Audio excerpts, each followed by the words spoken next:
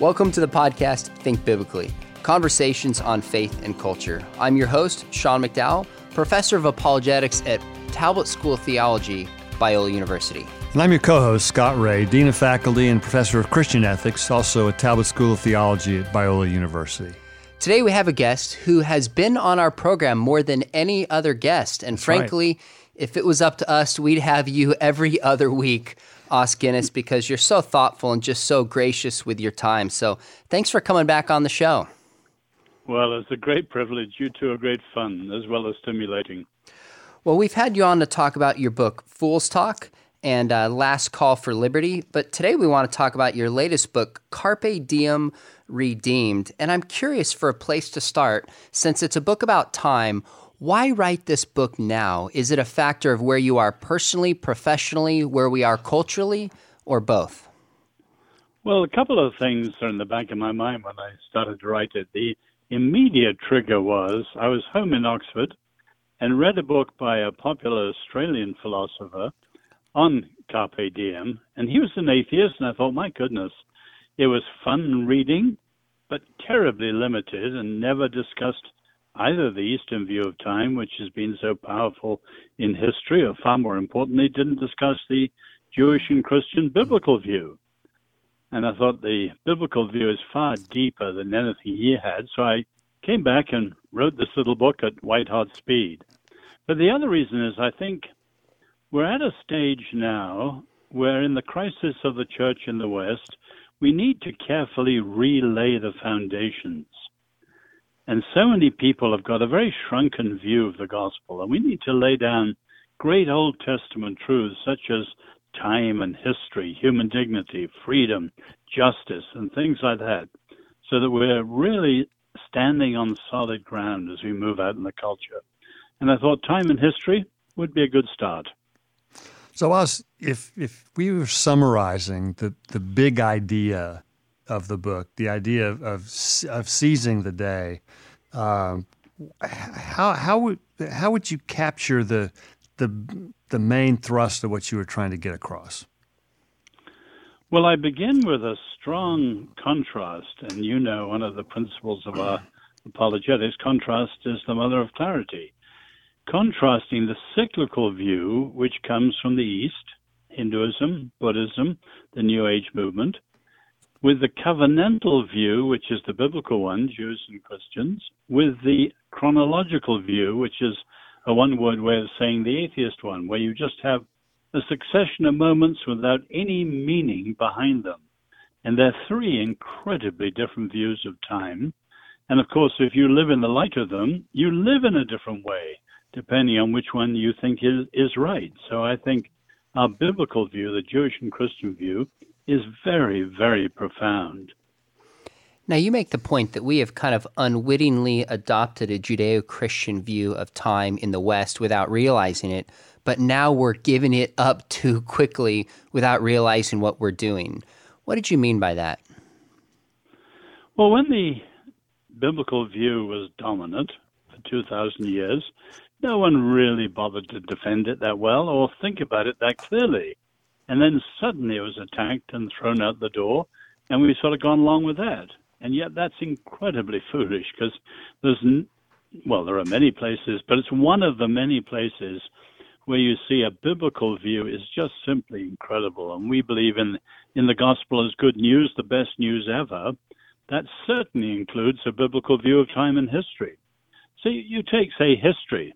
In the Eastern view, where everything's based on a wheel, it's going nowhere, round and round and round and round, going nowhere. And in the secularist view, history has no meaning at all. It could be a tale told by an idiot, as Shakespeare said, or as Joseph Heller says, a trash bag of coincidences blown open by the wind. You know, if you start thinking the logic of some of the alternative views, you don't have a very powerful motivation to live life every day with great meaning. But the biblical view is so different. It leaves you with wonder and praise. Now, you had mentioned that the cyclical view of time, which largely comes from the East, is having a significant influence in Western culture today. What's the appeal of the cyclical view of time? and how does it fall short of the biblical ideal? Well, it starts well. In other words, if you look at nature, including human nature, there are obviously cycles. Here we are in the East Coast, not you further out, but in the East Coast, the summer's ended, autumn is beginning, soon it'll be winter. In other words, you can see the cycle of nature, and we ourselves in our own lives, we're born, we develop, we mature, we decline, and we die. There are cycles in nature. But what Hinduism has done, and Buddhism following it, is project that cyclical view, which is in nature, on the very cosmos itself. And that's an unwarranted step and leads you to a very poor view of history. There isn't any real sense of history. We're living in a world of Maya, illusion, and history is going nowhere. And the East has never produced any powerful sense of purpose in time. Now, you compare that with our biblical view, under providence, time has meaning, and history is truly going somewhere. And we are called, as we come to know the Lord and discover our individual callings, to become his partners in restoring the world to what it should have been, which is an incredibly powerful and purposeful view of living. Now, one of the differences between the cyclical view and then the chronological and covenantal view is that the cyclical view, time is repetitive, there's reincarnation, there's no absolute beginning or end, so to speak. But the chronological view and the covenantal view are both linear in how they think about time. So if they have that in common, what's the core difference between the secular chronological view and the biblical covenantal view, and why do you think their chronological view falls short? Well, the secular view, the chronological view, is basically the biblical view shorn of the supernatural. In other words, shorn of the Lord, shorn of providence, and all those good things. It is the biblical view taken over. And that's why you have, say, an atheist philosopher like John Gray at London University today, who says quite bluntly that much of the optimistic humanism today is a parasite on the Christian faith. In other words, the Enlightenment in the 18th century, get rid of God, replace revelation with reason, replace providence with human progress and purpose. And they thought they could do it. But the 20th century, with its genocides and its wars and its massacres, undid all that. And today, you take a book like John Ralston's Saul, Voltaire's Bastards. He shows how even someone like Kant, the greatest of the Enlightenment philosophers, had an extraordinary streak of anti-Semitism. And you can see all sorts of evils in the Enlightenment thinkers if you follow them through. So the atheist view is just really the biblical view, shorn of its supernatural, which means shorn of its meaning. In other words, for us, or put it another way, for the atheist, they have to succeed in history for history to have any meaning. And you have people like Steven Pinker at Harvard, Enlightenment Now, who truly believes that still, but most atheists don't. And most are much nearer to people like, Samuel Beckett. The history is going nowhere, and we're not powerful enough to shape it the direction we'd like. And so there's a meaninglessness to the challenge of history. Or Albert Camus' great picture of Sisyphus rolling his stone up the hill, rolls back down again. Rolling the stone up the hill again, rolls back down again. In other words, absolute futility. And that's the secularist view of history. It's meaningless.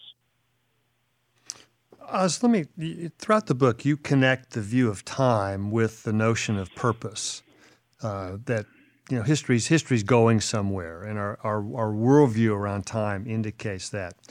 But in the chronological view of time, which has as you point out today, has a decidedly postmodern twist to it, with denial of purpose for much of anything.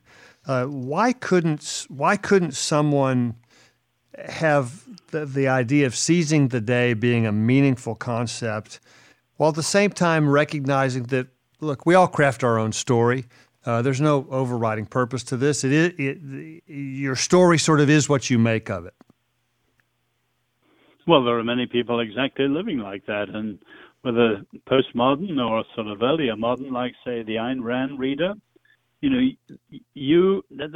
Put another way, behind secularism of whatever form is a do-it-yourself endeavor. When I was a student at London University, I had occasionally Bertrand Russell.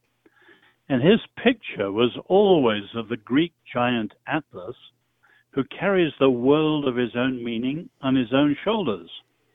And that's heroic and bold if you can do it.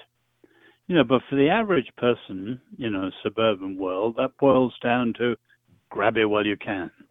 Carpe diem, grab it while you can. And you don't care for the neighbor or anyone else. If you can pull it off, well and good. And there are still many who apparently are pulling it off. But it leads to a miserable sort of world.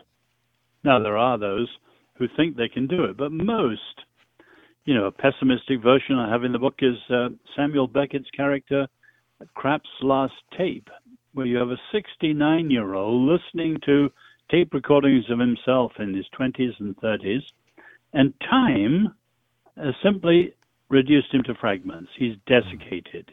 He's lost any sense of continuity and identity, and time has just left him feeling totally alienated. And that's equally possible within the secularist view. In fact, more possible. Os, you offer a really interesting critique of progressivism, and that's cultural progressivism as well as religious and or theological progressivism. And then at the end of it, you made a statement that jumped out to me. I wonder if you could explain this to us. You said, the entire sad, shabby process starts with a distorted understanding of time. So what do you mean about how progressivism in both its cultural and theological forms are rooted the distortion in a misunderstanding of time? Well, the progressives never tell you the standard by which you're to judge you're actually making progress.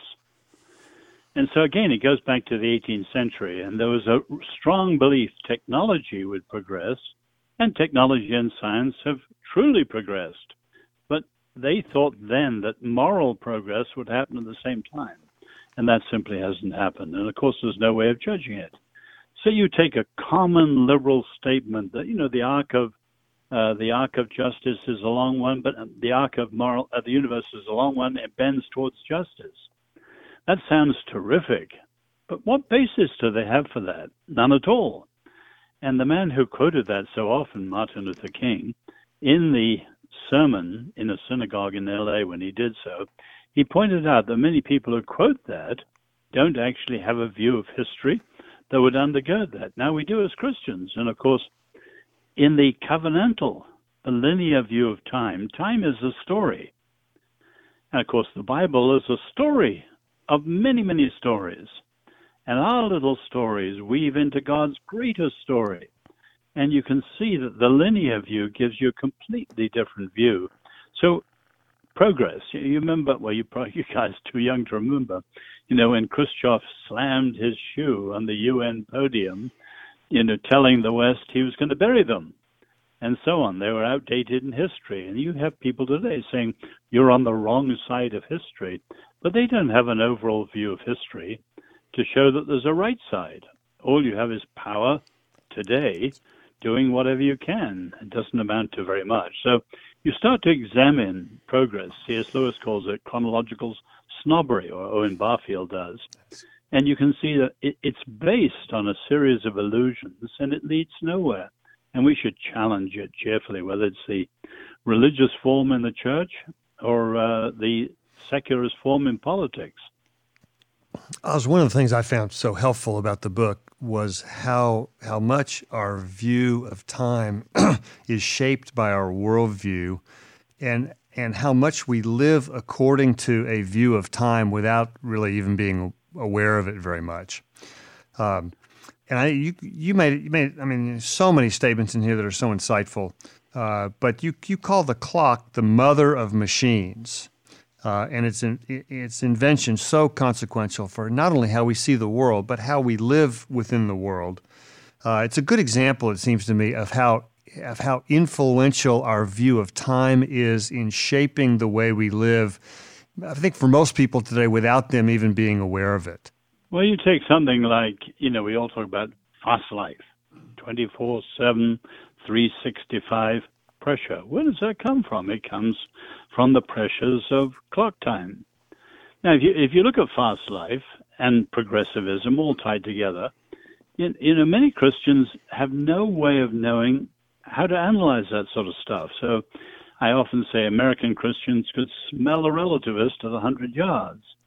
But if you're asked to show the impact of time on the, say, church, they wouldn't know how to do it.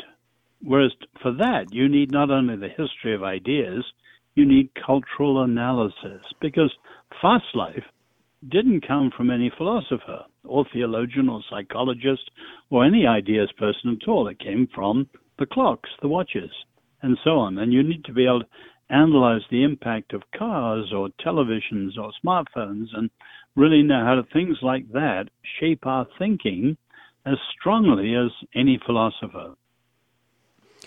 What would you say is the relationship between time and freedom? And why did you spend so much space in the book kind of discussing that dynamic? Well, just take one example. People think of the asymmetry of time. In other words, you can shape the future, but you can't shape the past. And the Jews rightly challenged that. You take the whole Day of Atonement and Yom Kippur and the biblical notion of forgiveness. When someone repents, they're saying that what they did some time back, whether a minute ago or 10 years ago or whatever, was actually wrong. Now, they're actually changing, by repentance and confession, they're changing their view of the intention. When they originally did it, they thought it was right, good, justified, or whatever.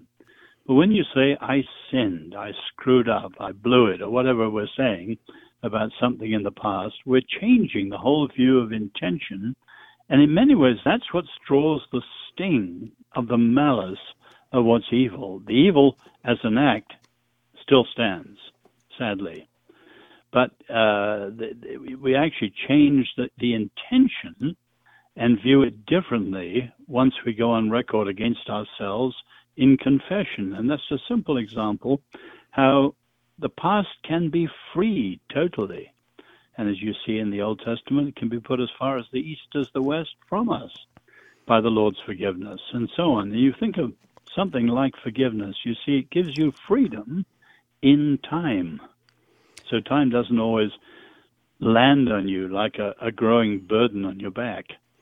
I was reading a book about racial reconciliation by a progressive writing to progressives. And one thing she said in there is when we discover racism and a sense we've done things wrong, the response is action, work. And I read and I thought, man, this is a works-based means of solving the problem. What you're saying is, yes, we need to act, we need to work, but forgiveness has to be a piece of this, or we can never experience real freedom from some of the prejudice and hurts and mistakes in the past. Is that how you would apply this idea? No, absolutely. And there's an extraordinary book called The Sunflower you may have come across, which is Simon Wiesenthal, the great Nazi hunter. His story of a concentration camp in World War II, and to cut the story short, I'm sorry, people should read it themselves, he was taken from the work detail he was in, and he thought he was being taken to be killed. In fact, he was taken into the hospital cell where there was a dying Nazi who wanted to confess to him as a Jew about the 20 or 30 Jews that this Nazi had killed. Wow. Anyway, cut a long story short, Wiesenthal refuses to forgive him, brushes his hand away, but then he stops the story and he said, what could I have done? What should I have done? What would you have done? And he asked 50 world leaders. And it's a very, very interesting discussion because there's all sorts of confused answers, the Dalai Lama, many others. But the two clearest answers, Martin Marty, the Chicago theologian, and Desmond Tutu. And I can't remember which is which, but one says forgiveness uniquely frees the past. And the other says forgiveness uniquely opens up the future. And so the Christian faith through forgiveness is a matter of the life of a second chance.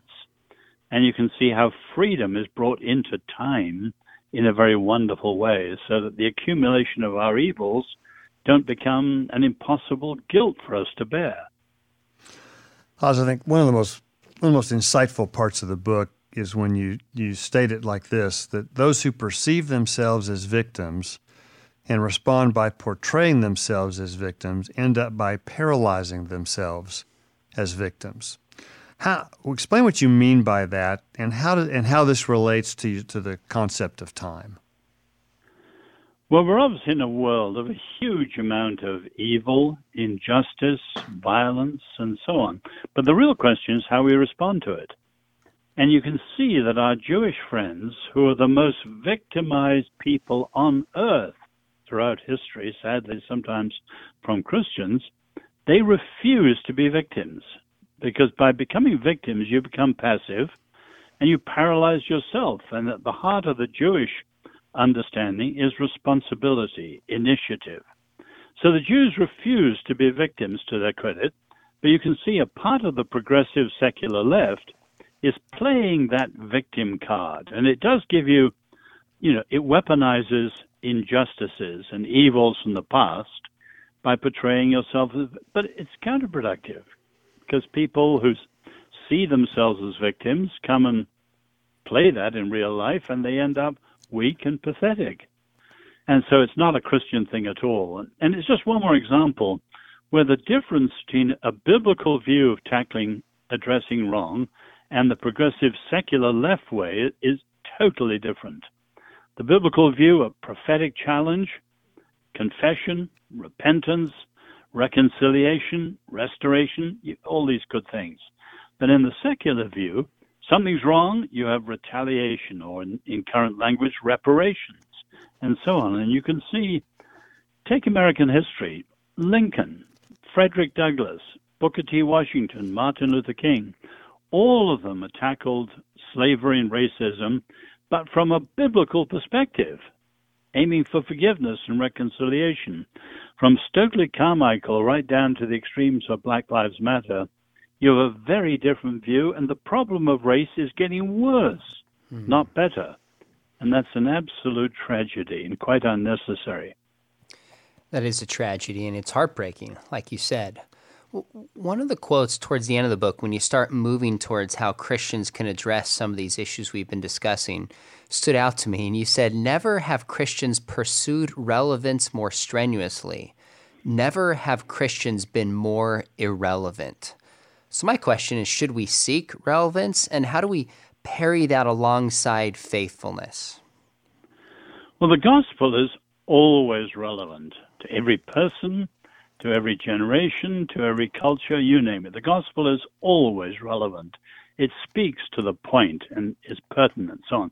So no misunderstanding. Relevance is not the problem. It's relevance in a sort of progressive mode. The idea the latest must be the greatest. You've got to keep up. And you can see, I don't want to pick on this, but you can see even in the last couple of years in evangelical circles, we're turning away from the millennials. And I read books, the millennials were the Copernican generation and all that sort of stuff. And now it's the Zs. And you can see people are just fascinated with but biblically, the challenge is not isolating a generation. It's seeing that all generations are different pulse beats in the story of humanity. And we've got to have transmission between the generations. And evangelicals who try and be relevant to the Zs, no longer the millennials, no longer the boomers, etc., they're just chasing what's the latest and greatest. Now, the worst at this were liberals in theology. And you can see from Friedrich Schleiermacher, we want to reach the cultured despisers of the gospel, and he reached them and became like them. And liberalism theologically has been lost ever since. It would be tragic if evangelicals went down the same road and were seduced by this idea of progressivism and tried to be relevant to every new thing. As Dean Ing said a long time ago, he who marries the spirit of the age soon becomes a widower. Why? Because the spirit of the age doesn't last very long. And you can see in our fast-moving culture, fads and fashions change faster than ever, and you've no sooner caught up with one than you're irrelevant to the next one. So So it's an absolute folly. So let me go back to the title of your book, Carpe Diem Redeemed, the notion of seizing the day. How would you encourage somebody who is operating within a covenantal view of time to seize the day effectively and faithfully? Well, I've got chapters in that, and I think we begin with the Lord's challenge to Abraham, walk before me. You know, people think that seizing the day is sort of acts of random spontaneity. No. If you take jazz or football or piano playing, you've got to master a technique first to be able to innovate and improvise well. And mastering life is to walk before the Lord, the long obedience in the same direction. But then build on that whatever the Bible means by reading the signs of the times. Remember, our Lord says you can tell the weather, but you don't read the signs of the times. You're missing them. You're not getting it. Now, in many ways, since our Lord, weather forecasting is easier than ever with modern science and technology, but reading the signs of the times is as hard as ever. And we've got to get into what that means. And that leads, thirdly, as I argue, to whatever Paul meant when he describes King David as someone who served God's purpose in his generation. So seizing the day, you know all the cryonics and life extension dreamers. They're saying we might live for 1,000 years or more. And it's interesting, people speculate, if you had 1,000 years, there might be a huge increase in procrastination. Why do today? Of course. Well, I can easily leave for 100 years' time. And the fact is, our mortality, 70 years, give or take a few, is like a framework that gives us that sense of urgency, as the Bible says, to redeem the time, but to serve God's purpose in our generation and then move on. My generation's nearing the end of its time on the stage. Yours is right bang in the middle. But those who are children now will be edging you out one day, just as you'll be where I am one day, and so on. We need to see that we're all in this succession of time, and we've got to use our time well, redeeming that time. And that's where Carpe Diem comes in, if you put it into a Christian framework rather than the secularist one, which usually boils down just to grab it while you can. Let me just have you speak to an application of this. I was commenting to a close friend of mine about a year or so ago that I had just checked off an item on my bucket list. I'd actually seen a match at Center Court, Wimbledon, which is something I've always wanted to do. And he made a really interesting comment. He said, I don't have a bucket list. My bucket list is doing what God wants me to do. And I thought, I wondered if the concept of a bucket list is somehow a defective view of time that we actually ought to be challenging, rather than what I was doing was actually commenting that I had checked another item off of it. No, I'm actually with you. If you look at human nature, part of our difference from the animals, we can think of the long past through memory and history. We can imagine the long future through vision and dreaming and so on. And so we have the capacity to exercise our wills with a sense of strategic planning. So I'm with you. Now, we've got to add, though, Reinhold Niebuhr's strong on this, the Jews are strong on this. Often life has an incompleteness. So Moses, his calling is to take the people, free them from Egypt, take them to the promised land. He doesn't make it. And as the Jews point out, Niebuhr points out, often in life there's a river we won't cross. There's a task we won't complete. There will be a sense of incompleteness overall. But that doesn't mean our lives are in vain. No. Everything we do in the Lord, whether we live for 6 months or, 106 years, it all has purpose under Him. But I'm with you. We're free to plan, think, but that doesn't mean we have the right or the presumption that we're going to achieve all the things we'd like to. We can try them, but there's often a sense of incompleteness, and we rest with that. Os, this has been so rich once again. We really appreciate you taking the time to come back on and join us. I really hope all of our listeners will go out and get a copy of this book and think about it, read it. I read it on the plane over the weekend, and then I was putting it in my bag, and I pulled it out, and I read it a second time because I just wanted to absorb so much what's in it. And I recommended it to a friend who teaches high school history. I said, here's a way to think about history and time Christianly. I have a friend who's a coach texted me. He goes, hey, what are you reading? I said, you got to check out this book. And I mentioned that because, I mean, you're an excellent writer, but this is one I really hope that our audience will just go get a copy right now and reflect on. I think it can be a game changer for them. So thanks for writing the book, and thanks again for coming back and joining us. Well, thank you, Sean. Thank you, Scott. It's always a delight to be on with you. May you flourish for a long time. Thanks. Thank you. This has been an episode of the podcast Think Biblically, conversations on faith and culture. To learn more about us and today's guest, Os Guinness, and to find more episodes, go to biola.edu/thinkbiblically. That's biola.edu/thinkbiblically. If you enjoyed today's conversation, give us a rating on your podcast app, and please share it with a friend. Thanks for listening, and remember, think biblically about everything.